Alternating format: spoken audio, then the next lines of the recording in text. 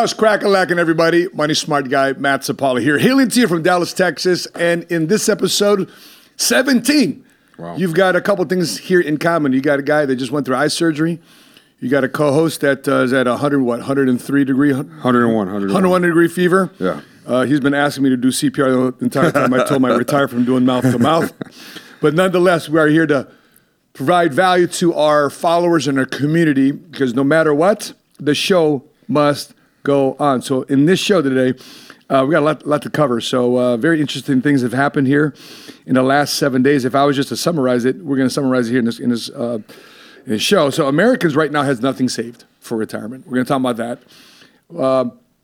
Biden is increasing mortgage rates, not for bad credit holders, but for people that have good credit. I'm going to have my reaction to that too as well, and also promote an event here we have with a fellow buddy, loan officer, leader, extraordinary influencer in the marketplace named Amir Syed. We're doing an IG live about what to do with the insurance and more specifically with the mortgage crisis, housing crisis in terms of affordability tomorrow. In addition to that, George Foreman says Jesus is more important than fame more important than fame. He's got a new movie coming out too as well. A new fat loss drug we're going to be unpacking today. The benefits and dangers explained by our fitness extraordinary here, Milton Alvarez. And last but not least, man, 1 in 5 adults don't want kids. That's not good, man. But anywho, how you doing, brother? Had better days? I've had better days, man. We're here. I'm excited, regardless. Let's do it, man. So, all right, let's talk about this. One of the biggest IG shorts, one of the biggest YouTube shorts that I have on Seven Figure Squad that I just get crushed by comments on. It's the fact that I meet on a regular basis with people who are in their late 50s, early 60s, and they literally have nothing saved for retirement. And because there's many different ways to save for retirement. You can save, 10%, 20%, whatever you want on a monthly basis, and that's called wealth accumulation.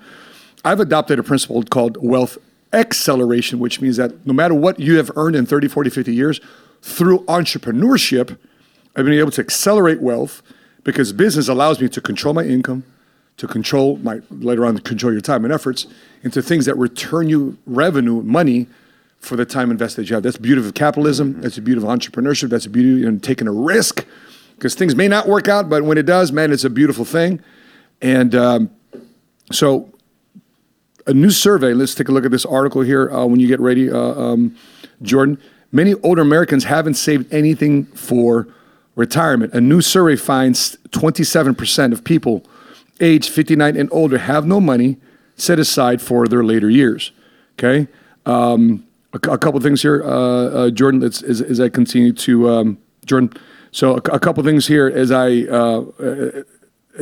unfolding here is that for those aging Americans who do not have retirement savings, persistent inflation has worsened $7 trillion in retirement savings shortfall. So America has undersaved for retirement by $7 trillion. Among baby boomers employed and saving for retirement, 17% have decreased their contributions to their retirement accounts as a result of inflation, and 5% can't afford to contribute to their retirement accounts at all. More than 30% of the respondents said their net worth is $0 or less, with younger generations being particularly affected. 41% of Gen Zers and 38% of millennials have zero or negative net worth compared to 20% of those aged 59 and over. Despite this, 1/2 of Gen Z respondents said they dream of gaining financial independence one day. Boom. Reality check. So your dreams, goals, and aspirations is going to be realized whether or not you have the money to fund those goals, dreams, and aspirations. And I'll also tell you, for those of you who are watching our show, probably for the very first time and getting to know us on the Millionaire Goals podcast, is that you're looking at a couple guys with no college degree. You're looking at a couple guys with no rich last names, no rich lineage or pedigree. But we found our way and pathway to financial independence and freedom through entrepreneurship, free enterprise, and capitalism. So as you read this, I know you're in a fitness world, but regardless if I'm in finance or you're in fitness, the principles still apply. 1,000%. And piggybacking off of that, man, I was working with one of my clients from back in Chicago that I've worked with him for maybe about 3 years now. This man's about 68 years old. I started working with him in 2019, so 4 years ago I started working with him. Pandemic happened, still kept working with him, and he recently reached out to me. I think maybe about 4 or 5 days ago. He was like, "Hey, Milton, I know we've been working really well together for these last couple of years. It's been great, but unfortunately, I will no longer be able to continue working with you." Yeah, and which is fine. Okay, I understand, but still asking the question on, well, what's going on? How can I assist you, be of service to you? If you're with me for past a year, 2 years, 3 years, there's ways that we'll still be able to work because you've been with me for so long. And he's like, "Look, man, my son, who's actually 3 years older than me, so he's 34 years old, I'm 31. Financially, he's currently struggling, and he can't pay his bills. And because of that, I'm moving out of my where I'm staying because he lives in not a retirement home, but it's one of those big condo complexes where it's like they get like a prorated amount that they need to pay every month, which is cheaper than a regular rent. Yeah. So this man's actually getting a part-time job in order to help his son out and pay his bills out. Yeah, it's rough. So in other words, so he's 31 years old. He's the younger millennial. Yeah, the younger millennial. Younger, somewhere in there, middle to the younger millennial, can't afford to pay his own bills. Yeah. So he's got to move and shack up with dad. Yep. Dad can't maintain his own bills. Yeah. So he's got to minimize, so therefore he can take care of his son. So 1,000%. So let's create some solutions. Let's ideate some solutions. So I do workshops twice a week at our office right here in Carrollton. We have offices in Chicago. They do it twice a week. We have 3 offices up there in Chicago. We have multiple offices in Carrollton, Maryland. We have multiple offices in Memphis, Tennessee. Multiple offices in Orlando, Miami, Fort Lauderdale, New York, Freeport, Mississippi, Alabama. I can go on and on and on. We have multiple offices. So I am boots to the ground when it comes to this stuff about what's going on with retirement, because everybody wants to retire sooner than later. And this being Financial Literacy Month, and the fact is that 21% of people want to plan for retirement, but they don't understand how to plan for retirement. They want to retire early, but they don't know how to plan for retirement. I don't get it. So there's a massive disparity there. So 79% of people are just winging it. 21% actually have some form of solution. So when you're looking at 70-80% of people have some form of winging it mentality. 20-30% are just solid. They understand where they're going. So typical way to save for retirement: 10% of your income, 20% of your income, 30% of your income. But this predicated on what? It's based on income. Yeah. So if you don't like the 10 or 20, 30%, for example, we run across people all the time. I want to be a millionaire. What can you tuck away on a monthly basis? $150 a month. Bro, how old are you? 30. You're not going to get anywhere close to a million by tucking away $150 a month. Maybe $1,500 a month. Yep. Or $2,500 a month.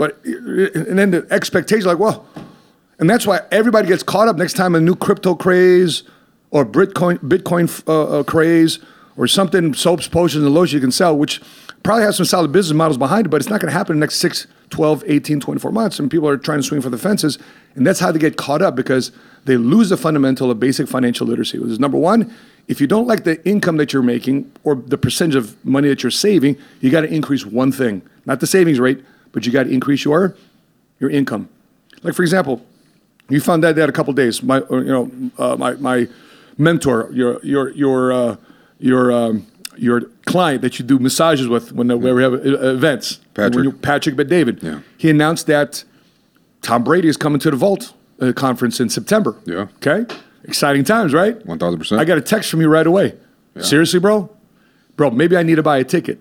Yeah. Bro, that's a $10,000 ticket. Yeah. The 4-year younger version than you, working at the gym as a trainer, working for somebody, would you be having that conversation with me? Wouldn't even be able to afford general admission. Right away, you're canceling it out. Yeah. Why? Just can't afford it. Exactly. Can't afford it.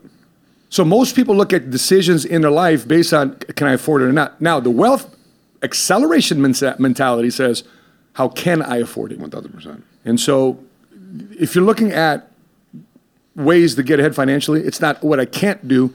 You have to figure out what you can do. And so speaking of what they can do, let's take a look at this article. So where are people getting their financial guidance? Where are people getting their financial future predicted? Is it their own efforts? No. Young people are most likely to consult fortune tellers the crystal ball, as financial experts and are more familiar with Elon Musk's net worth than their own families, new study shows. Ain't that nuts? Okay, Jed. When I'm looking at this, millennials, despite the need for open conversations about money to achieve financial freedom, over 60% of people don't talk about money at all, with a large majority not discussing financial matters with their family, 63%, or friends, 75%. Instead, people are turning to search engines like Google or TikTok or social media for financial advice. And 50% of millennials are relying on them. And by the way, if there's a reason why we're doing a podcast, this is why. That's exactly why, baby. We don't want you to turn into fortune tellers. And by the way, we're a bunch of guys here on this podcast that aren't just talkers of making $1 million. We're helping people make $1 million. I've made 7 figures in my life. I've been a multimillionaire since mid-30s. And that's after I filed bankruptcy. That's after I filed a divorce. That's when I was a single father of 3 kids. Entrepreneurship, capitalism, free enterprise, I'll forever say this, the insurance industry has saved my financial life. And because of my pursuits of my financial life and to improve it, guess what it led me to? My faith life. It's the weirdest thing. People think it's the opposite. I can't tell you, man, bro, I went to church and said, I need to get my finance together. No, I went to get my finance together and said, you know what? I can't bring this stuff out on my own. God, where are you? Bro, that was my a lot of people have the notion of I need to go to church first and then I'll get my financial life ready. And then they go to one of those churches that say that people who are too dug in to try and get their finances together is the wrong doctrine to even be preaching. Oh my gosh. What do they call it? The prosperity gospel? What do they call it? What's the opposite of prosperity gospel? You know, the broke model. I don't know. Jesus was meek. You know, they try to sell you that it's easier for a rich man to go through an eye of a needle than a rich man going to heaven. And people completely miss the point of that. Completely miss the point of the entire parable. But one of the things, Matt, that I've noticed about these younger people, especially the younger generation, the Gen Zs and the young millennials. A lot of these people have either gotten it very easy or haven't been going through a major struggle like a lot of these older people have gone through, or the older millennials. People aren't at ease with the potential outcome of what their future looks like. For example, the people who are right now in their 60s, 70s with zero retirement. I have family members who are in their 50s, very close family members who are still working and have no idea what the next 20 years of their lives are going to look like. Yep. And when they retire, it's their children who are my age that are going to be taking care of them because they have no financial structure on what the next step is for them. And the challenge with that is by the time that happens, I mean, let me ask you a question. The next 10 years, 15 years, 20 years, you think you'll be married? I would hope so. Yeah. Okay. Would you have kids? 1,000%. Will you probably have those kids in activities? Yeah, 1,000%. You want to travel the world with your wife? 1,000%. Will you want to invest in other businesses? For sure. So in other words, in your pursuit of increasing your endeavors, now somebody, a parent or relative now needs to lean on you. Yeah. That's the challenge. Yeah. And now you have to have a choice. Do I take care of the people I love and care about, or do I expand my stuff? 1,000%. So, you want to be able to do both. Correct. So, for example, I put in my posted on IG, I've taken care of my wife, I've taken care of my kids. My kids are in private school. My wife is never, ever working for another man ever again. My wife would never have another paycheck stamped with another signature on that check outside of her husband. So my wife she's not taking a check for no other man but her husband. We're working together in business. My mom and dad are retired. My in-laws are retired. My mother-in-law is asking me how to work the TV at the house. I don't know how to work the TV at the house. Man, how you do it? What's your login? I was like, I don't know. I'm in the house. Man, how many TVs you got in this house? My nanny goes, 12. You don't know how to work any of these TVs? I'm like, Mom, I don't know. Because my mother-in-law's a sports freak. She loves watching her sports. I don't know how to work the TV at the house. I don't know how to work the damn, you've been to my house. Yeah. I've got a whole media room. I don't know how to work this stuff. Do you know why? Because I'm busy right now with the prime in my life to expand this endeavor, this wealth acceleration that God has bestowed in my life, and to make the best of it. I don't have time watching the next series. I don't have time for that type of stuff. You would agree, at least for the younger people watching this, even the older folks, that the best thing you can possibly do is find a vehicle that you find true purpose in. Utilize that vehicle, find ways to be able to monetize that specific vehicle, or would you just say, screw where you find purpose in, and go into a vehicle that produces the monetary, outcome that you're looking for? I got involved in the insurance business completely by accident, without any intention to do anything well with it, or with the intention to find my purpose in it. I had one responsibility, to be a provider and be a protector. I'm a single father of 3 kids. I need to provide. I need to protect my kids from poverty, from shame, from WIC, from food stamps, from Section 8. I don't want to depend on the government for nothing, because to me that was a pride thing. Yeah. And I remember, that being said, I took WIC for 30 days. Here I am at Albertsons on Red Hill, and for those of you in Orange County, right there on Red Hill, and what is that, Edinger? The Albertsons right there, or right before you hit the freeway on I-5. And people behind me are huffing and puffing because I'm taking too long to go through my WIC stamps for cheese, cereal, milk, eggs, and I'm like embarrassed. And here I am, a sergeant in the Marines on WIC. I'm like, this will never happen again. As soon as the 30 days went, do you want to renew? No, I'm not waiting in line anymore. I'm going to find out how to make more money on my own. I want to be able to go in there with freedom. Boom. That's it. Done. But that was me. That's the way I was wired. I just didn't want it to be dependent on anybody. I didn't want my mother to be dependent on government. I wanted my mother to be dependent on me. And if my mother is dependent on me, my father is dependent on me, I have the financial resources, time, disposition to take care of them. Much the same way you want to take care of your mom. Yeah. But I'd never be able to do that by hoping somebody gives me a pay raise once a year. So by the way, if you are in a job, God bless you. But you just can't think that job is the only end-all be-all for you to be financially independent. Work something on the side. You worked your business on the side. Probably one of the best things that happened to you, Milton, was what? The pandemic. Exactly. It forced me to level up. Completely forced me, man. Exactly. And then let's go to this next topic. When you did decide to level up, let's look at this next topic, Jordan. So now you're a homeowner. This is a crazy part about this country. What is going on here? I don't understand. I'm so confused. We'll be talking about this here with a friend of mine on IG Live tomorrow, but let's briefly talk about it today. This president decides it's a very good idea that if you have good credit, that you have enough sizable down payment, he's going to raise your interest rates. Mm-hmm. So therefore, you can help those that doesn't have good credit, that doesn't have as good down payment. So Biden is to hike payments for good credit home buyers to subsidize high-risk mortgages. So number one, the government now is involved in free enterprise and capitalism. They're directly affecting currency, the way currency moves between business to businesses, economy to economy.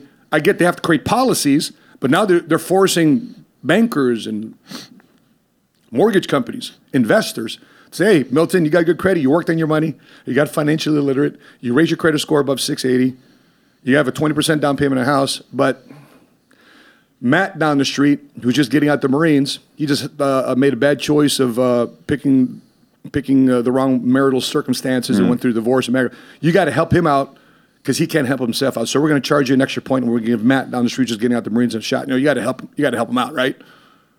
Yeah. I mean, what are the downfalls of that? When not so much for the people doing well for themselves, or even for giving someone an opportunity to even buy a home, but the long term perspective of this. It costs more money. Matt gets the home. Matt, after 6, 7, 8, 9 months, can't afford the home. So what ends up happening there with the house? So what's the benefit? Let's play that out. Yeah. Who does this really encourage those with good credit to say, Matt, maybe I need to find more property? Because I might have bought a new house, I might have bought an investment property, but now that I have good credit and I have to pay more interest, maybe I may not want to. Yeah. So it's going to cause people to doubt being a real estate investor or hold back because now the mortgage, in addition to the interest rates being higher, now they got to pay more money. Now they can pay more money on the rising interest. What is the Fed meet? May 3rd? May 3rd, the Federal Reserve meets again. They're probably going to raise interest rates again. So if the Federal Reserve raises interest rates again, and now this goes into play May 1st, you put another point, 1% higher. I can't see here which, is it 1% or 1.5%? We'll discuss here with our mortgage loan specialist later on today or tomorrow. But you're going to pay another percentage higher just to have good credit, to subsidize the one who doesn't. So it's going to cause people to say, I'm just going to chill in my spot or not buy it all, just be a renter. But the flip side is those that couldn't afford and they have a percent less, they might be in a position to also buy maybe a condo, maybe a smaller single family home. Mm-hmm. So that's also the flip side too as well. So, if you're going to look at who benefits, it's going to hurt the people with the better credit, right, to subsidize the ones that don't have it. And I guess like a tip for the people who are struggling with their credit, and this is something that I had to figure out for myself. Like I remember at one time I was probably like at a 520, And that was real horrible for me. And I blame the entire world. I blame Fannie Mae. I blame not knowing how to pay off certain bills on time. I blame my father for not teaching me certain principles. Right, and it was at that age. And I had to realize that one of the key factors, and I know this is basic kindergarten information for a lot of these people, but one of the key factors is being able to pay your bills on time. Poor credit scores are the result of irresponsible financial behavior, late payments, and failing to pay at all. There's no information that talks about a person's gender or skin color or anything along those lines when it comes down to the credit score process. It all has to do with the person's behavior. And you need to be able to have yourself in check when it comes down to that and be very mindful on your spending and be very mindful of what you can and cannot afford. And making sure that even if it is the minimum payment, even if it is a couple extra dollars from the minimum payment, but making sure that you pay your bills on time and you actually pay your bills each and every single month. And if you're not able to afford to pay your bills, again, like Matt said earlier, find a small side hustle, even if it's bartending. I know it sounds very obnoxious for me to speak on that on the show, but being able to find something on the weekends to be able to have more money, have more cash flow, pay your bills off, increase your credit score, and open up the doors of opportunity for you, especially if you're in the younger generation. Jordan, let's take a look at this tweet. This is a tweet out there put out. America is actually the stupidest country in the world. Penalties for having good credit, discounts for having poor credit. Banks are more interested in virtue signaling points than running a financially sound business. Yay, America. Virtue signal your way to irrelevance. So that's it. So there's a 1% surcharge for those with 740 or higher credit score that put a 15 to 20% down payment. By the 1% could be significantly higher. Yeah. People, I paid $60,000 in the last mortgage I did to buy down the rate. And by the way, I didn't buy down the rate. I had the seller buy it down for me. So I paid $60,000 to buy down the rate just to have a rate buy down strategy when purchasing the house. And for those 679 or lower, we'll have a discount of 1.75, almost 2%. They'll have a less of an interest rate on a lower credit score if they put 5% down or less. So the craziness here is this. What did we learn during the 07, 08, 09 mortgage crisis? Is that when you put more of a down payment into your house versus no down payment in your house, Jordan, guess what happened? If you put more down payment into your house, guess what you'll likely do with the maintenance and the stewardship of that house if you put more into it? What do you think you want to do? Take care of it more. Of course you want to take care of it. Yeah. You want to take care of your house. You want to take care of your sidewalk. You want to take care of your neighborhood because you're invested into it. The less you are invested into it, you don't really care. That's why all these people in 07, 08, 09, they call them ninja loans. No income, no job, approved. And no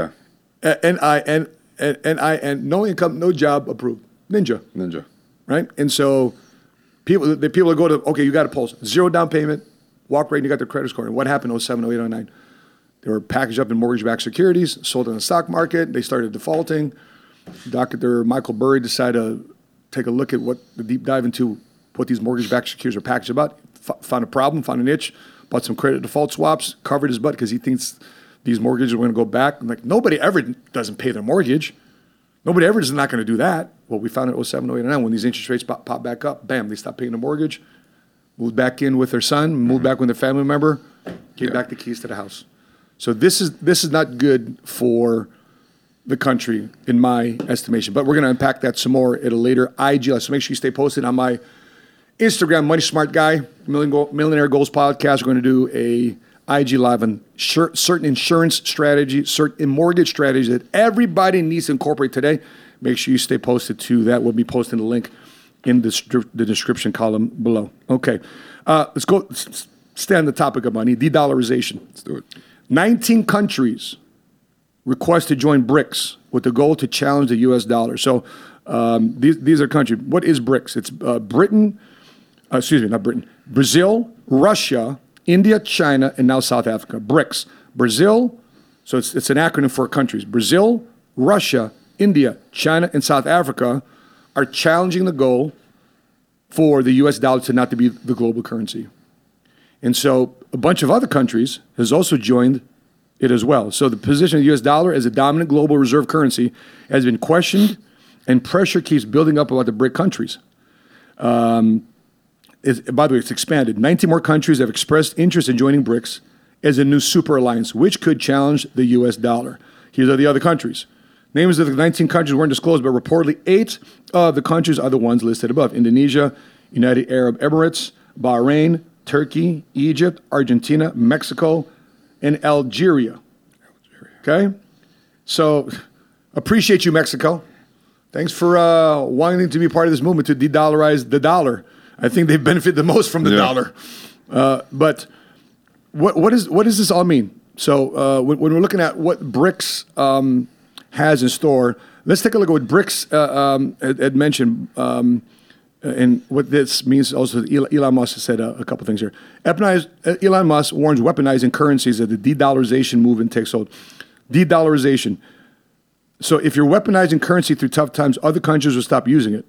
A growing number of countries are partaking in efforts to undermine the dollar's supremacy of global trade and investment flows. So from a layman's terms, Milton, do you know why this is important for a lot of people? The de-dollarization. Like who benefits from being de-dollarized? Well, I can tell you that if this ends up pulling forward, it's not the younger generation for the future is definitely not going to benefit from that. From my understanding, again, 1,000%. And I think also one of the things that I've slowly been learning, because again, man, Matt is the financial dude here. That's why you see his books all over the place. And even though I'm on this podcast, and there's a certain amount of knowledge that I understand, and when it comes down to these topics, sometimes as you viewers are watching some of these conversations that we're having, I'm also on the lines of like, no shit, and attaining it. But from what I've been looking into it, for a lot of these these young cats watching us, I guess these are a couple steps that you can do to prepare for the potential impact for our future. And if you're cool for me to read these out, I type these in. Yeah. And if you agree or disagree, 1,000% feel free. Fire away. Number one is being able to stay informed about the news and trends related to the specific topic. Number two, diversifying your investments to reduce exposure to potential risk, right? Number three, consider investing in alternative currencies such as cryptocurrencies or other like gold and silver, right? Mm-hmm. Those are other things you can do. Invest in tangible assets that can hold their value even in time of economic uncertainty. Prepare for potential inflation by investing in assets that typically perform well in inflationary environments. And the last one is be prepared for potential changes in interest rates by reducing debt or considering alternative sources of financing. I love it. The only one I would caution there would be cryptocurrency. Okay. The only one I could put whatever you got in cryptocurrency of money that you continue willing to lose. But it does have a potential. It does have a future, just not in the current non-regulatory environment that exists in today. Still too much of the wild west. But I do believe that down the road, there's going to be some form of cryptocurrency, and whichever takes off. I don't know I'm not behind. A lot of people aren't privy to the conversation behind closed doors of which cryptocurrency is it going to be. Bitcoin? Is it going to be Ethereum? Is it going to be, whatever. And so we don't know that yet because there's not a lack of regulation. But the reason why cryptocurrency was to begin with is because they don't want regulation. They don't want government involvement. They don't want centralization of cryptocurrency. But what we're realizing too is when you allow too many people in a playground to play, have fun, eventually a bully shows up and takes away the fun from everybody. And so bullies have showed up to the cryptocurrency world. Now people say, we're getting beat up. We're getting robbed. Somebody's stealing our lunch. Somebody's stealing our life savings. Who's going to help us? And the governments are saying, well, you didn't want our help to begin with. Yeah. There it is. Oh, now you want us. That's the same reason why defund the police doesn't work, because the same politicians, they're talking about defund the police. When they get carjacked, when they get robbed, they're pissed off that 911 ain't showing up. That a man with a gun, a woman with a gun, enforcing the laws and showing up. But why? Because they decided to defund the police. When a bully shows up, that's when you want authority to show up. Yeah. So here's 5 ways that de-dollarization can affect the common Joe, like people, me and you. Number one, income and savings.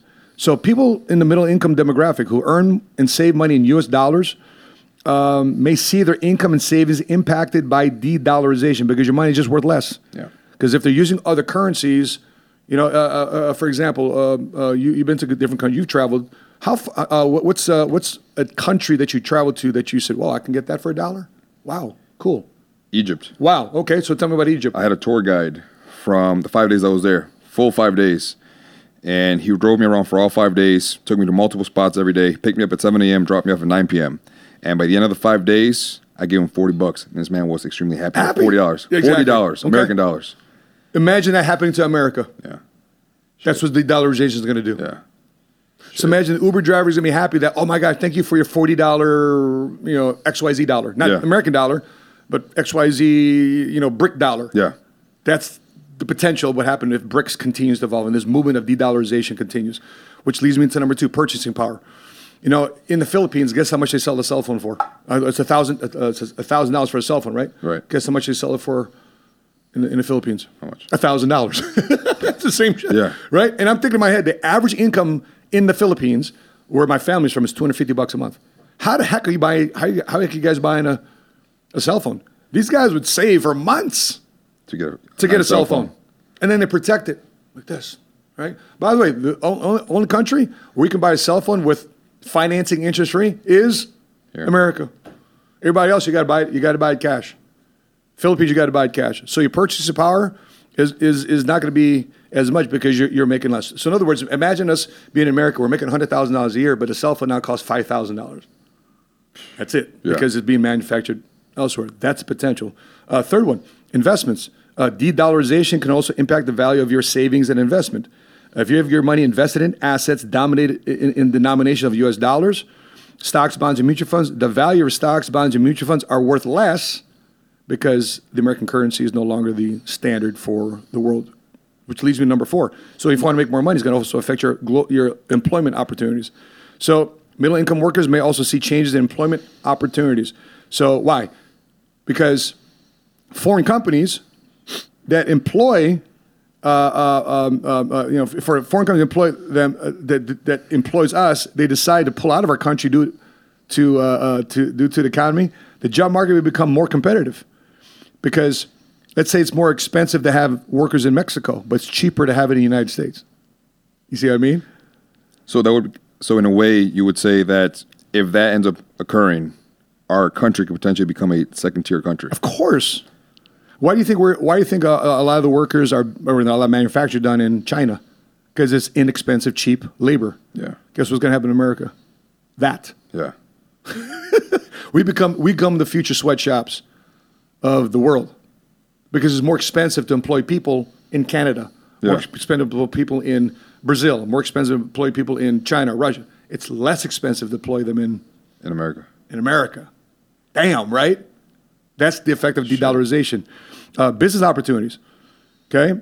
If businesses rely on imports or exports, in other words, the people that benefit the most are the ones that export their goods and services because now it's worth more and bought more overseas. De-dollarization would be tougher to sell it locally. So your gross revenue, and that's where tariffs and taxes come into place. Mm-hmm, mm-hmm. So in other words, tariffs means that I can sell my products in China, but we can sell products. For example, if we bring products and services inside China, there's no tariff. Yeah. As an example, that's why Trump was saying, hey, if you want to sell your stuff in China, pay us a tariff. Right. A fee for coming to the show to sell your products and stuff. It's like a flea market. Yeah. Is it free to have? You have to pay for your booth. 1,000%. Right. You got as a vendor, but imagine America being a flea market for China. They're saying there's no cost to be at the flea market. Yeah. Right. Versus over there, we sell in China. Guess what we got to do? We got to pay. You got to pay a tariff. Hey, you said Mexico's involved in this, right? Sure. So I just want to know if I should just call it quits in the next 10 years, buy a nice home in Mexico, and just move south of the border, man, and just live. Bro, that's a real conversation. Yeah. That is a real conversation. My wife and I were just talking about yesterday. If America doesn't go where we wanted to go and we have all this money saved up and we're still making all this cash, where does our dollar go further? Right? Yeah. Or where do we really want to live? And again, I can't believe this is a conversation we have about the country that we love, we call home. Yeah. Not good. So, by the way, what you think? Halfway through the show, we've been talking about a lot of topics. What do you think? Where do you think the de-dollarization is going to happen in America? We'd love to know what you're thinking. Put it in the comment section below. Put it in a live chat if you are watching this on a live basis. Okay. All right, let's talk about fatherhood real quick. So there's a poll out there that, let me see here. There's a poll out there. Let's see here. Where are we here? Okay, here's a poll. Jordan, if you can pull this up. 1 in 5 adults say they don't want kids. Wow. Okay, more than 1 in 5 Michigan adults aren't really interested in becoming parents, a number that initially surprised researchers so much that they repeated the study and found the number who didn't want kids was essentially the same the second time around. Interesting. Before I dive into this topic, when you just read this headline, how does it come across? Jordan, how does it come across you? On the reason behind why they don't want to have kids? They don't want kids. Because you're a single guy, no kids yet. Yet. I've been trying to have kids, man. I've been Well, trying. you got to get married first, I've been bro. practicing. Yeah. Joking. I'm joking. I'm joking.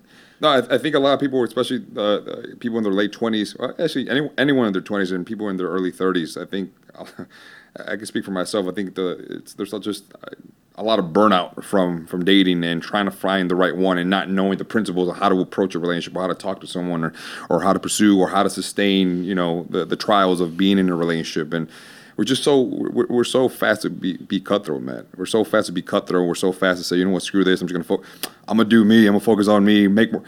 Chase the bag, make my money, do this, do that, and then we just completely disregard on the sole purpose of what man and woman are meant to do together in this physical earth. And yes, I mean man and woman, and being able to procreate and create life and do more and create more generations X, Y, Z. And again, I think it's easier to chase and to pursue a career than to have to encounter your own, and sorry for the language, but have to encounter your own bullshit while being in a relationship with someone. I feel like the older generation has a little bit more patience when it comes down to the idea of being in a relationship versus the younger crowd, where it's one negative thing they see or one quote-unquote red flag that they see, they're done, they're out, and they just rather focus on themselves. I was talking to someone not that long ago, maybe about a couple months ago, met this woman out of state, and we were texting back and forth, and we were texting back and forth a lot, actually, and one day she just sent me a voice memo and she said, you know what, Milton, it's been nice talking to you, but I have a very strong sense of a commitment to text you every day, and I don't like that. Milton, I'm a very independent woman, and because I'm a very independent woman and I want to focus on my career, I think us communicating back and forth is a very negative impact on my career, and I just don't want to make you feel or make myself feel like I'm committed to you when in reality I'm not. I'm not ready for a relationship, and I'm not seeking a family. Okay. All right, well, it was nice talking to you. And again, there was no intentions. We're just being friends. I was being cordial. We were just carrying on a conversation. Yeah. But just the idea of having to go through the motions of meeting someone again and having to go through that again, it's exhausting for a lot of the younger people. Yeah, I get it. Yeah. I get it. So you got lucky, man. That's a blessing. Well, bro, I remember I was 14 years I was single before I found Sheena. So I was just working on me, dating my business, working on my kids. If there's two things that distracted me a lot, which was my business, building up my business, my 3 kids, strengthening my faith. Yeah. I was 38 years old before I found Sheena. So, and she was 26. But to me, having kids has been one of the most gratifying, unappreciated, but yet fulfilling things I've ever experienced in my life. Unappreciative. So what do you mean? So a lot of people watching this, that stood out, just like it stood out to me. When you said unappreciative, what do you mean by that? I mean, it's like, bro, if you want to be a parent, don't ask for a pat on the back. Yeah. Like one of the most uncelebrated holidays we experience in America is Father's Day. 100%. Mother's Day, different story. Yeah, 100%. Mother's Day is packed, right? Mother's Day, man, you got to make your reservations, boom, boom, boom, boom, and can I get a table on Mother's Day on Sunday afternoon? No, we're 3-hour wait. Oh, geez, everybody and their mama's out for celebrating Mother's Day, right? Father's Day? We didn't make a reservation because Father's Day's in June. Yeah. Mother's Day is in May. You just went through the trauma of May. Mother's Day, you go to Father's Day. Yeah, can we have a table for 5, please? Well, how long's the wait? Oh, no, we'll sit you right down right now. Or the dad's the one doing the cookout in his own backyard. He's the one cooking his own food. Yeah. Yeah. But don't expect a pat in the back. Just know what you're doing for the family and doing your part. And sadly, that's where a lot of regret comes in because you're looking for the expectations to get a pat on the back. Yeah. I don't know. As a dad, as a father, now, would I love worth of affirmations and pat on the back from my wife? And my, of course, that's what I'm saying. But don't expect it from your kids. I mean, kids have no perspective. Kids have zero perspective of how you were. They don't have zero perspective of how you were raised. Yeah. You know, we talk all the time about the 3 different phases of how children treat their parents. The first phase is the idolization phase. Mommy, papi, I love you, I love you, I love you. You're my hero. My dad's stronger than your dad. My dad's richer than your dad, right? That type of conversation. My dad will kick your dad's ass. Blah, blah. Hold on. The idolized phase happens till about 10, 11 years old. And then you slip into the demonized phase. My dad don't know shit. He's after me. Doesn't want me to do nothing. Doesn't want me to live my life. He doesn't understand me. Doesn't want anything good to happen in my life. It's a demonization phase. And that happens all the way until probably mid-20s, late 20s. True. When your kids have their own kids. Yeah. And then you slip into the humanization phase. We're like, yo, man, Dad, I get it now. Yeah. Yo, I totally understand. Now I get why you had me wake up Saturday morning, clean the house and mow the lawn and clean the garage and clean the basement. Oh, I get it now why you had us put the clothes away and fold the clothes, and that's why we had chores. Bro, I appreciate it. Dad, I get you. Help me out now. Yeah. Wow. No, I understand. And I don't have kids, but that happened to me in my mid-20s, and it happened literally during my dad going through the entire stages of hospice.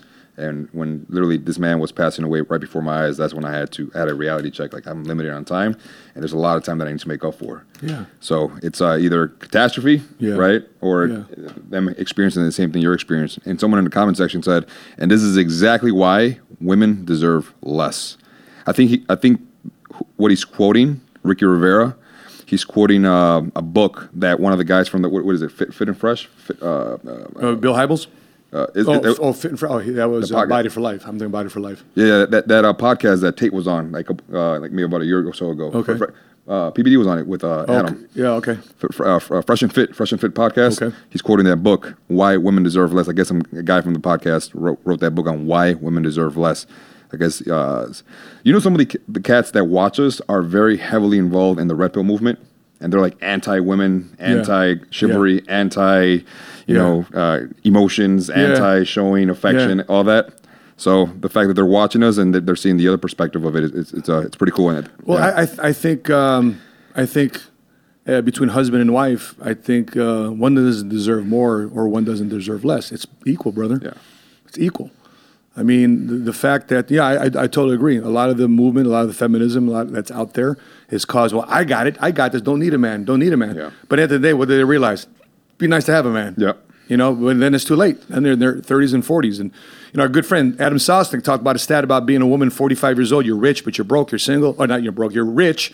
You're broken individually as a person because you have nobody to celebrate with. You have no kids to share this with. You don't have a husband to share with. You're alone. And that's why she was reacting to his video at 9:30 in the morning drinking vodka. Talking about, I'm happy. Ain't true. Yeah. She's trying to escape her reality. She's escaping her reality. Yeah. But, I think for men to receive more, it doesn't necessarily mean women deserve less. I want to be able to elevate my wife. I want to be able to elevate and give her the best opportunities. Does that mean that I have to reduce my tendencies to as well? No. I would love to have and see more examples of men being celebrated.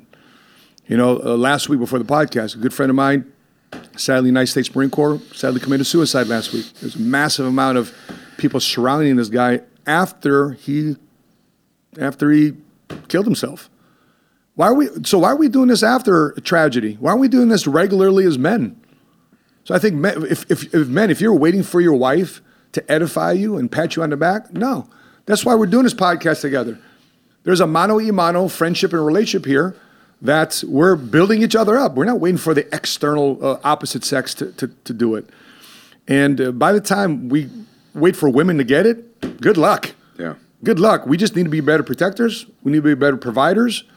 We have sometimes unrealistic expectation of what the woman should be given in her life. It'd be nice, it'd be nice to have it, but listen, that doesn't mean you don't do your part. For example, Nick Cannon says, I got super sperm, right? And no matter what I do, I'm going to have kids. He attributes this.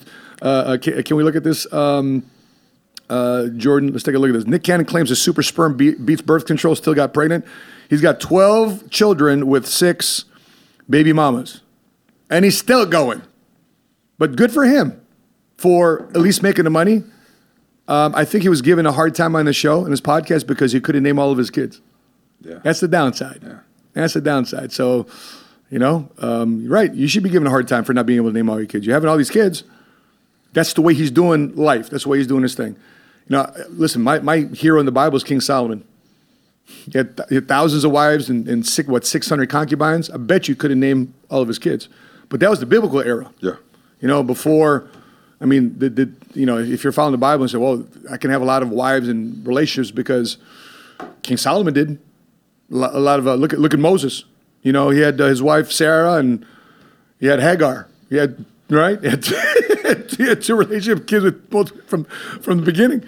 Those are biblical times. However, if you're following the New Testament and you see Jesus have one relationship, and that was the church. And Jesus treated the church the way he treats us. It's not like he's fooling around with multiple churches. He deals with one church, one body. That's why I feel, I could be wrong on this, but that's the way I'm reading my Bible. And correct me if I'm wrong out there if you feel, I love your opinion on it. But I believe in one wife. I believe in one marriage.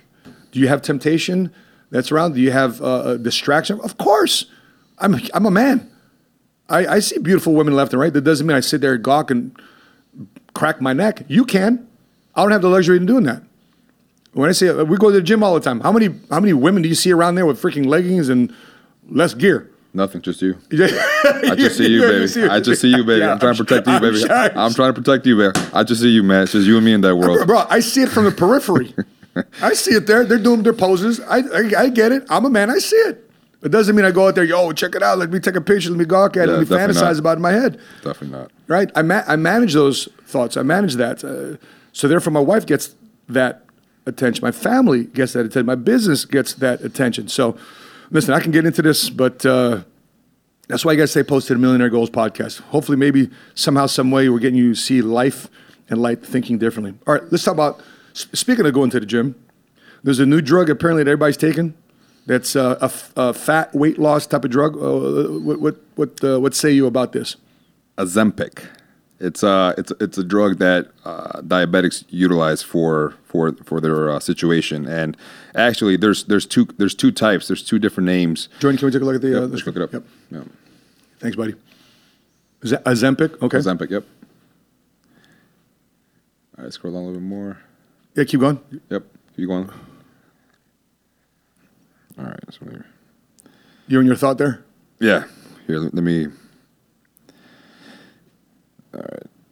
Okay, I'm just going to go straight to this. And the only reason I want to go straight to this is because I've already had a lot of people reaching out to me on this specific. First of all, it's not a weight loss drug. This is something that diabetics utilize for their illness. And a lot of people have been noticing weight loss while on that specific medication. And automatically people assume, oh, it's helping me lose weight. It must be a weight loss drug.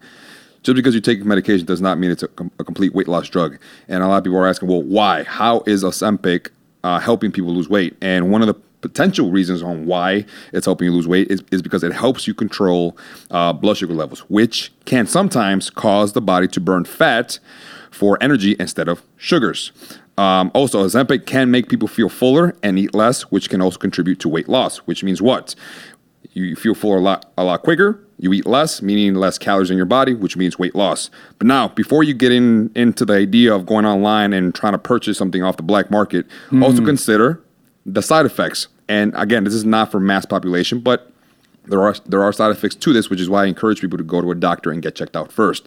But I guarantee you, if you go to a primary care physician, this is not a drug that you're going to be given, especially if you just say, hey, I want to lose weight, please give me Ozempic. So some of the side effects are, and these are basic side effects, but there's also some major ones.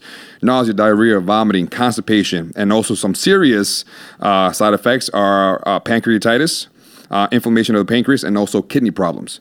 If you're willing to lose some weight and sacrifice your internal health for a short span of weight loss, then by all means do your thing. It helps, it works, and I've seen people lose weight while on it, and once they get off of it, they also still see some weight loss even after the injection itself. It's a subcutaneous injection they put in their stomach, Matt.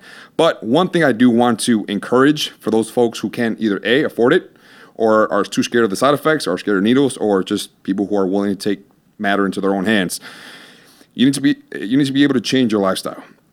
And some of the lifestyle changes when it comes down to, a structured way of doing it is being able to be in a calorie deficiency. I don't care if you're on a keto diet. I don't care if you're on a low carb diet. I don't care if you're on a high protein diet. I don't care if you're a vegan. I don't care if you're a vegetarian. I don't care pescatarian, Mediterranean. I don't care what kind of diet you're on. I don't care how many supplements you take, but you need to be in a calorie deficiency in order to be able to lose the weight that you want to lose. Strength training is definitely very important, 3-4 times a week. Sleep, it's one of the biggest reasons why you see a lot of people who are in complete shape, but for some reason their gut does not disappear.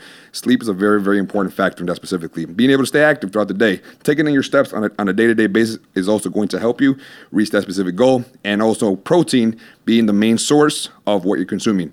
And one thing that I read in a really, really great book, shortcuts do not work. And I actually want to go into the book and quote a couple sentences off of this book here. Woo! That's a good book, man. So I think Appreciate you, big dog. Yeah. It's a bestseller. So check this out. And I quote Mr. Matthew Sapala here. If there's one thing that I've learned about my physical well-being over the years, it's this. There are no shortcuts, fat diets that will make me feel better, or innovative workouts that magically transform my body. Instead, it's all about persistence, planning, and long-term commitment to constantly recreating myself. And there's a thing, again, like you said, there are no shortcuts. If you want to lose weight, you need to be able to commit to this and think long-term. Don't be so focused on the specific goal, but be very specific on the journey itself and the activities you need to do in the middle aspect before trying to focus too much on the goal. Because if you focus way too much on the goal, you're going to get discouraged. But if you apply all that energy in the things that you need to do in the meantime, you're going to be able to get there a lot faster. And I promise you, a lot of these things, you can just Google them. You don't need a professional. You can just Google them. But if you do need a professional, I'm one message away, one text away, one call away. And I can definitely help you get on this journey. Come on, baby. Yeah. You know, the thing with fitness, the same thing with finance, the same with faith, it has to be a lifestyle. Yeah. It can't be a drug. It can't be a subcutaneous injection that you can experience. Because I ran into countless people that have been overweight. I mean, people come to my workshop, people come to our events, and they share with me they're wrecked financially. My man, they're like, Matt, they're well put together, maybe a little tad bit overweight. Yeah. You know what they tell me? I've been on 6 different liposuctions. Yeah. 6 different, and they're still overweight. Because liposuction is only as good as long as you can maintain 1,000%. how you look. So you can get all the sac fillers and suction cups put on you, but if you don't have a lifestyle of doing those basic fundamentals, you'll always be looking for some form of external way to fix you, but it has to come from internal. And boxing legend George Foreman talked about that. He talks that knowing Jesus is more important than fame. He says, quote, "It doesn't matter what you achieve." This on Christian Post. He said, "If something happened to me tomorrow, I know I've done a good job. I'm happy about that. Trying to sell out to the world Jesus Christ has come alive in me." George Foreman's childhood was characterized by poverty, instability, and violence. He dropped out of school in the 10th grade and began abusing alcohol and engaging in violent crime. Foreman won a gold medal in Mexico City in 1968 Olympic Games, had a near-death experience in 1977. Then he came into ministry. He founded the Church of Lord Jesus Christ in 1980. And guess what his big thing was? It wasn't necessarily his boxing career. It was selling a damn grill. So let's take a look at this. Let's take a look at this article if you want to take a look at it, Jordan. And he's coming out with a movie called Big George Foreman. Right? And so, Milton, you've been a pastor. You've been a believer. How does having a faith walk, knowing that you have a Savior, knowing that you have Jesus in your life, that you have a God that's lording over you? Because sometimes when people say, "I'm just going to do me, man, I'm just going to do me," and another person says, "I'm going to do me too," he or she says, "I'm going to do me." Yeah. But doing me is always changing. Always. Continuous. And for me and for what I've experienced during that phase, during that time of my life, and even now, but right now, obviously, it's a different season in my life, and I'm in a different headspace, but that season that I went through taught me so much to be where I'm at today. And one of the things, Matt, that I've learned from then up until now, I will say this from off the bat: the moment I gave my life to Christ, life did not get easier; it got harder. But I had something to fall back on, and I knew that there was a reason for everything that was happening in my life, and I was being molded for a greater purpose in this life. What got harder? Life. What got harder in my life? Because you had to say no to a lot of things? I had to say no to a lot of, well, besides the point, if you're a Christian, and again, I'm not trying to over-spiritualize a lot of things, but I do believe that the spiritual world is a lot more real than this physical world that we live in. I do believe that we are spiritual beings experiencing human life, and it's not the other way around.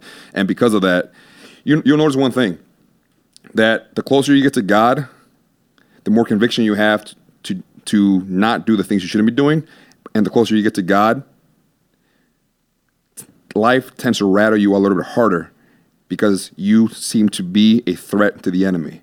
But the further you get away from God and you begin to idolize other things, whether it's money, whether it's people, whether it's status, fame, fortune, whatever the case may be, recognition. and the further you get away from God's will over your life, yeah, everything just seems to be extremely peaceful. Yeah. And everything seems to kind of Because simmer the enemy's down. like, come on. And you're done. You're no longer a threat. Yes, right. You're no longer a threat. You're no longer influencing for the kingdom of God. Now you're just in your own world, living out of your own terms. And the more you fight that, the more you try to be in your own world and the more you try to kind of ignore what God has for you. Because again, whatever God has for you, even if you don't see the full picture, whatever God has for you is so much bigger than what you have for yourself and your family.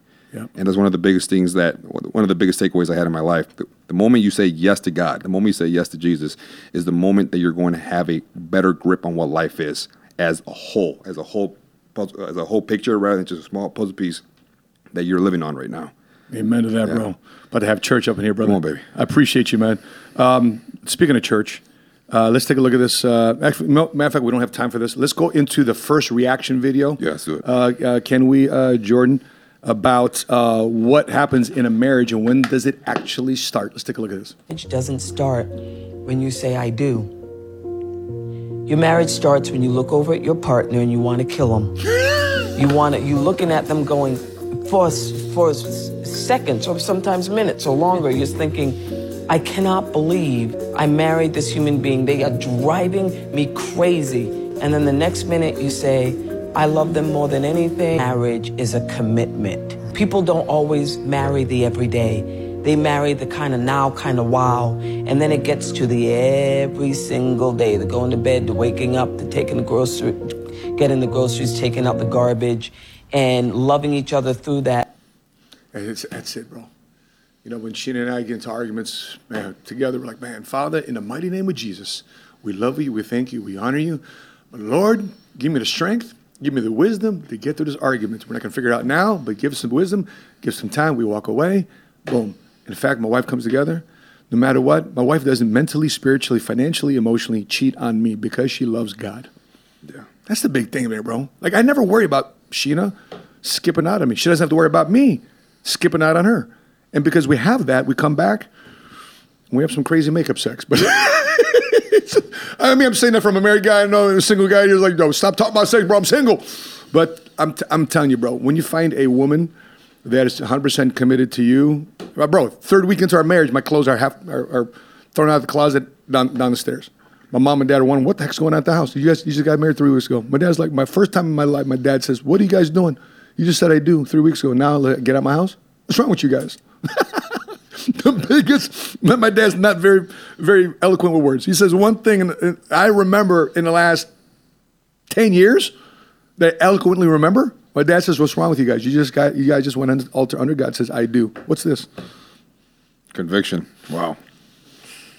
So it's always easy. By the way, but imagine if you carry this type of commitment. That's why the first thing is your faithfulness to God, your commitment to God, your commitment to your wife, everything else. Kids, business, career, finance, everything else. But it got to be a priority. How you do one thing That's how you do all is how you do everything. Because if you don't have that commitment to God, you don't have that commitment. If you're like, I'm just going to do me, I'm just do whatever social media tells me to do. I'm just going to do whatever my friends, my BFFs tell me to do. Next thing you're moving your waypoints. You're moving your principles. Your character moves instead of being anchored. Thoughts, bro. No, 1,000%. You hit it on the nail. The way you do one thing is the way you do all things. Your first commitment, again, I think we talked about this maybe in one of the first 2-3 episodes.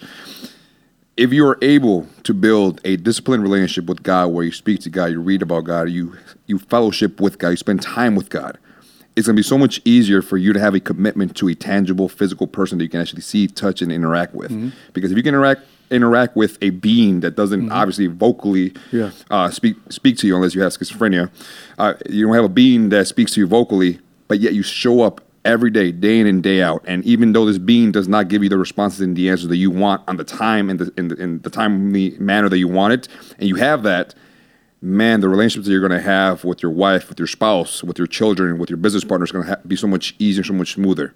And to be able to build off of that. So as you, again, man, God, partner, children, business, career, finance, all that. It all falls into place, but it starts with God. Amen. Number one. Amen to that. Yeah. I love it, bro. Jordan, I'm going to skip to a couple other videos here. I want to go to the one where it says business with cheaters, because one of the most heavily reacted to videos I've done shorts is when I went on Caleb Box's podcast, and I talked about be wary about the guy that you have lunch with. I won't do business with somebody long term if they keep snapping their necks and flirting with the waitresses and flirting with members of the opposite sex in my presence. I just don't trust. I can do business with you maybe once or twice, but long term, I don't know. But let's take a look at this video. It says business with cheaters. Let's take a look at this. You know what my husband says? He's like, I would never go into business with a guy that cheats on his wife. Absolutely, 100%. Same thing. Same thing. Same thing. He said if he cheats on his wife, he will cheat me out of any deal and any that perforates throughout 100%, his life. 100%. I had a partner, was a friend. Okay. He picked up the wrong woman. That affects you. 100%. Like, if you have the wrong partner in life, that's 90% of your equation gone. He was married to a woman that was very bad for him. Okay. Sucked the life out of him, kidnapped his kids. Oh. And then he lost everything. And then he just, no. He lost it. He lost it. Very bad So once he situations. lost everything, he left you. He left the country. Left the country. Left me everything. Yeah. And then, like, I'm just stuck in trouble. Oh, my God. So for the next 2 years, all the money I'm making, I'm not making money. I'm just paying debts. That's it. Yeah. I mean, and people say, oh, well, you know, there are so many people. We'll on the repost of this, and we create a short of this. We'll post everybody that's slandered me on that particular topic, because listen, man, if I'm in business with somebody and they're wheeling and dealing against our commitments together, they're always looking for a better deal. Look, I get you're looking for a better deal, but run the better deal through me. Yeah. If we can improve, let's improve. But don't go behind my back and try to cheat me out of a deal, and next time you leave me high and dry. Yeah. And then our clients, our customers, our vendors, our partners, everybody that and our investors, like, what happened to your partner? What happened to your partner? You've got an obligation. What's your thoughts on it, bro? No, it's bad for business. To me, it's bad for business. It happened to me a couple of times where, at least one time, I can say I was going to go into business with a gym owner within these last 2-3 years, and the relationship that he had with his partner was on and off, mm-hmm. Toxic, non-toxic. She would step in, his model would change. She would step out, he was all invested into the business. Mm-hmm. She would come back in, he would disappear for days. Yep. And when I started noticing that trend, I knew that it was going to be a very inconsistent business, inconsistent flow of cash, inconsistency when it comes down to leadership, when it comes down to his end.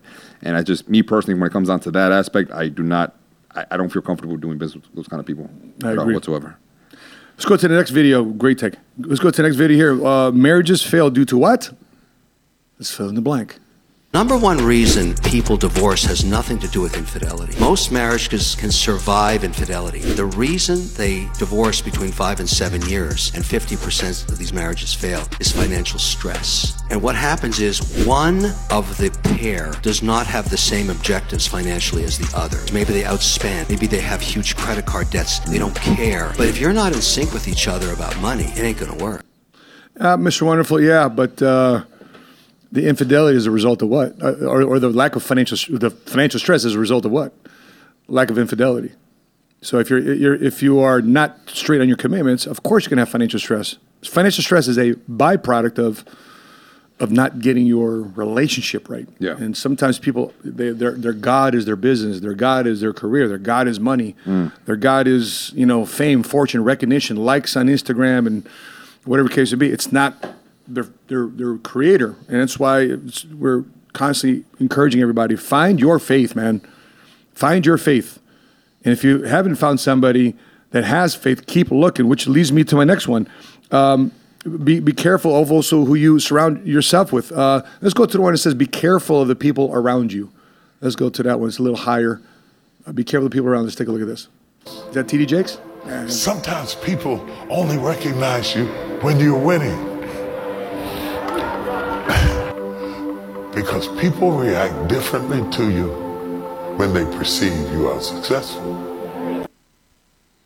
Versus, that's called fair weather friends, man. That's why I'm glad I met my wife. Even though I knew about business, but from a financial perspective, I was in a down and out position. I was behind on family court type issues. I was behind. I laid out all my stuff in front of her. Babe, I'm going through this. I'm going through that. I'm financially broken, but I know how to get out of it. But this is where I'm at right now currently. You have a choice right now to either stick with me or punch out and leave, and I wouldn't blame you. She says, I'm sticking with you. Oh, snap. That's how you knew, huh? That's how I knew. I got to wife you up. I got to wife up my wife. So, anywho, what's your thoughts on this? Fair weather friends. Not a lot of women are willing to stick by that. The moment, well, at least in my experience, the moment they experienced or they even sensed that there was a struggle, next one. Which I think, ladies, that's a mistake you're making. If your man has a vision and your man has a belief, your man has a conviction, your man has a game plan, your man is confident, invest on where he's going. And then judge that based on his daily work habits, his monthly work habits, his year-to-year consistency. Judge him on that. Invest in that man. My wife invested in me on that. My mother saw me not judge me from afar. She was like, okay, all right, I'm with you on this. I'll show up to your meetings. My little mom, she showed to me when I was broke. Guess what? Her biggest highlight of her week is when she comes to our office on Tuesday nights. My staff knows, my team knows. When my mom comes, oh, Mr. and Mrs. Sapal are here. Boom, bring her right there. We have your chairs. I don't even ask them to do it. My team honors my mom and dad when they come in.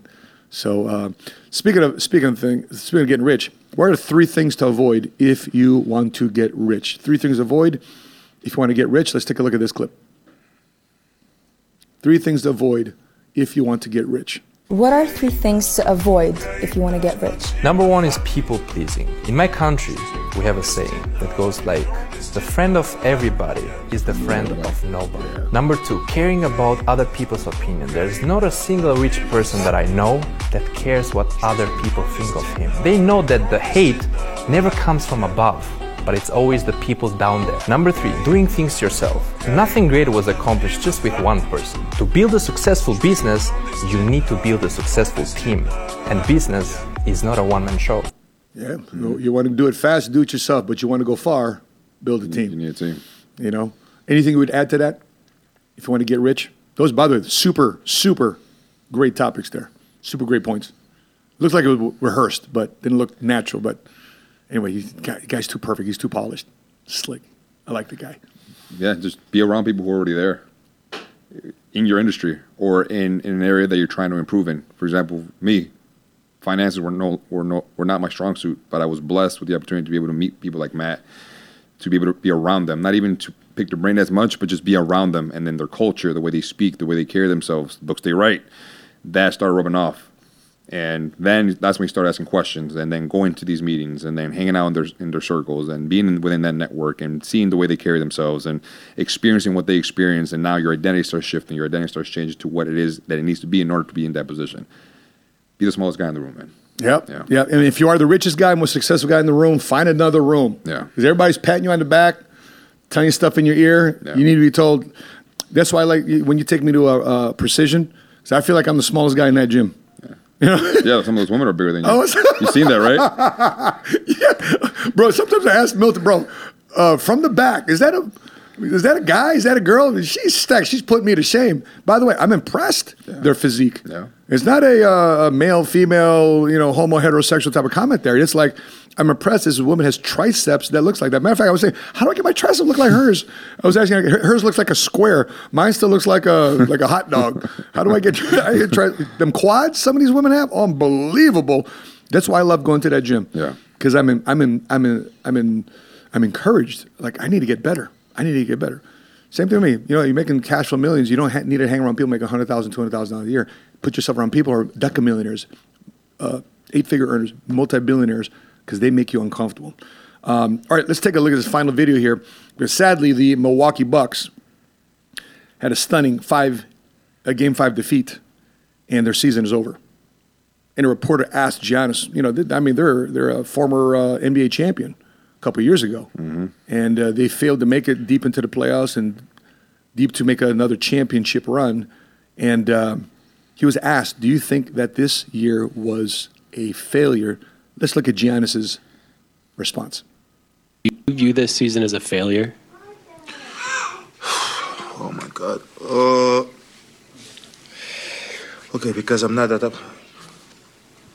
You asked me the same question last year, Eric. Okay. Do you get the promotion every year on your job? No, right? So every year you work is a failure. Yes or no? No. Every year you work towards something, towards a goal, right? Which is to get a promotion, to be able to take care of your family, to be able, provide the house for them or take care of your parents. You work towards a goal. It's not a failure. It's steps to success. There you go. You know, and if you've never, I don't want to make it personal. So there's always steps to it. You know, Michael Jordan played 15 years, won 6 championships. The other 9 years was a failure. That's what you're telling me. I'm asking you a question. Yes or Okay, no? we can stop right there. Look at that.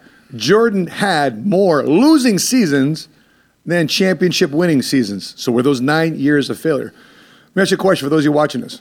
Let's say you pursued becoming a first generation cash flow millionaire, saving up your first $100,000 in the bank, saving up your first $500,000 in the bank, making your first sale, your second sale, building your first team, second team, first team quits on you, build a second team, they quit on you. You build 5 teams, 10 teams. Your chief of staff, your VPs leave you, they quit. Was that a failure? No, you found another one. You found the right one. Now you have a winning season. Was those previous failures actually called failures, or were they steps to success? I love Giannis's answer here. This is GOAT talk. That's GOAT language. And I believe he's so good for the league. Yeah. He's so good. He's so good to be a face of the NBA. What's your thoughts on Giannis's response there and whether or not this was a failure? No, I loved it, man. I loved it. Everyone in this world, they're going to have a in-season, an off-season. And just like even in your spiritual walk, you have seasons to prosper, and you have seasons that are very, very quiet where you feel like God's not speaking to you, where you feel like you're literally being defeated each and every single day. But these seasons are what are helping you. As Matt said, these seasons are the steps that will be placed in order for you to get to the end goal that you're trying to reach. Don't give up. Don't give up. Don't throw in the towel. The best is yet to come. Yeah. I'm referencing this scripture in Timothy, 2 Timothy 4:7, when he says, I fought the good fight. I have finished the race. I have kept the faith. Fighting the good fight, the fight of faith, is about perseverance and continuing even when the road is hard. So, man, what a week we've had so far. I'm looking forward to the next week ahead. I'm going to Austin, Texas this Saturday to visit with a friend of mine who's a millionaire partner of mine. He's a co-founder of PHP Agency, and we're doing a flip. So he's coming out to Dallas to coach my team. I'm going out to Austin to coach his team. Yeah. So I can't fly because of my eye surgery, so I got a road trip along the way. So I'll see you guys in Austin, Texas this Saturday. Tomorrow, Amir Syed and I are doing an IG Live about what to do right now. If you're in the mortgage business, if you're in the insurance business, what I would be doing right now, what are some significant advantages and strategies I'd be deploying into my business if I was an insurance professional using mortgage strategies, if I'm a mortgage professional using insurance strategies, what would I be doing right now? We'd be doing that IG Live. Stay posted on Money Smart Guys. So that being said, brother, any final thoughts before we end today's episode? I have a final thought, but your guy from Austin, Texas, one of his people asked you a question on here. Really? And he's wondering if you have an answer for that. Okay. He said, Matt, if you have a good amount of savings, what would you advise to preserve that money during financial turndowns? Would you invest it or hold it? If invest, in what? Well, it depends what you consider good, because, to me, $1 million is good. Yep. But to somebody's, that's a life saving. So, my best investment when I was broke, I got involved in business in 1999, 2000, and I faced another downturn in my business in 2010, 2011, after an upswing after the Great Recession. But I was always finding ways to create better relationships, to create better skill sets. I'd invest back in my business. I sat down with the Goldman Sachs guy. I said, how do you take 10 million once I get my 10 million up and you flip it to 20 million? He says, Matt, you got to where you got because you invested in yourself. I can't flip. Don't think that a passive guy who's going to have me passively invest your money, get from 10 million to 20 million. Don't think that I can get your money faster to 20 million. Then you can't get to 20 million faster with your own endeavor. I look at my own business. I invested my $500 into starting my insurance career here with PHP Agency, and the business paid us a little over $10.7 million in 8 years. What other investment can you put your money into? I'm not trusting a stock. I'm not even trusting an insurance policy to return me that type of money. Yeah. But trust me. You know why? Because I know what I do every day. I know I need to make X amount of phone calls every day. I know I need to have X amount of closes every day. I know I have to create X amount of content every day. I don't have to follow up with X amount of people every day. I don't have to build X amount of people every day to duplicate what I'm doing. And by speaking of duplicating, big shout out to John Mason, first generation cash flow millionaire, official as of yesterday. Wow. Made $1 million in business in the last 52 weeks. Very proud of you, John Mason. We'll be on my IG Live tonight. So there's not a passive investment where I put my money into if I have a good amount of money saved up. I look to find ways and ready to deploy it for opportunities. And how do you know what opportunity to be deployed? That's investing in your financial literacy. For example, I'm thinking about investing in a couple pieces of commercial real estate. I'm thinking about investing in buying a musician literally has their catalog up for sale. Okay, and by the way, if I would mention his name, everybody knows his name. He's selling a portion of his music catalog for me to buy it. We're on the phone with the lawyers. My buddy was on the phone with the lawyers yesterday. He's like, I can buy this catalog. Everybody wants to buy it. It's the best catalog ever. And I'm like, great. It sounds like an opportunity. What's the numbers? What are you asking? And here's my next question to him. What are you not asking? I don't know. That's what you need to find out. You need to find somebody that's bought music catalogs before, pay them $10,000, pay them $50,000, pay them $100,000, spend an hour with them. Find out what questions you're not asking about an opportunity, because the thing that helps you out is not the question you ask that you get answers to. It's a question you don't ask that you find out, oh shit, I should have asked this when I'm about to buy it. Yeah. Those type of things. That's why people get home inspections before they buy a house. It looks great, curb appeal, I want to live in it, baby. But, babe, there's a crack in the foundation you didn't know about. Why? Because you weren't asking, you didn't know to ask. So that's how I would ask that question. And I look forward to seeing you on Saturday. We'll unpack it. We'll figure out what type of good money that you do have. I can say it too as well. Secondarily, from a passive income standpoint, the best way for me was to pack my life insurance policy with a ton of cash, because it's allowed me to leverage that money 5 years later, 10 years later, 15 years later, to purchasing real estate, to purchasing several cars, to investing in baseball cards. Why? Because I had the money packed up and earning interest. Because remember, when interest rates also go up, guess what also goes up? The crediting interest rates, of which these insurance policies credit you on the fixed portion of the buck. If you don't have all your money inside in IUL, some of it is inside fixed, some is IUL, boom, and there we go. Done. So, all right? Beautiful, baby. I'll see you on Saturday, man.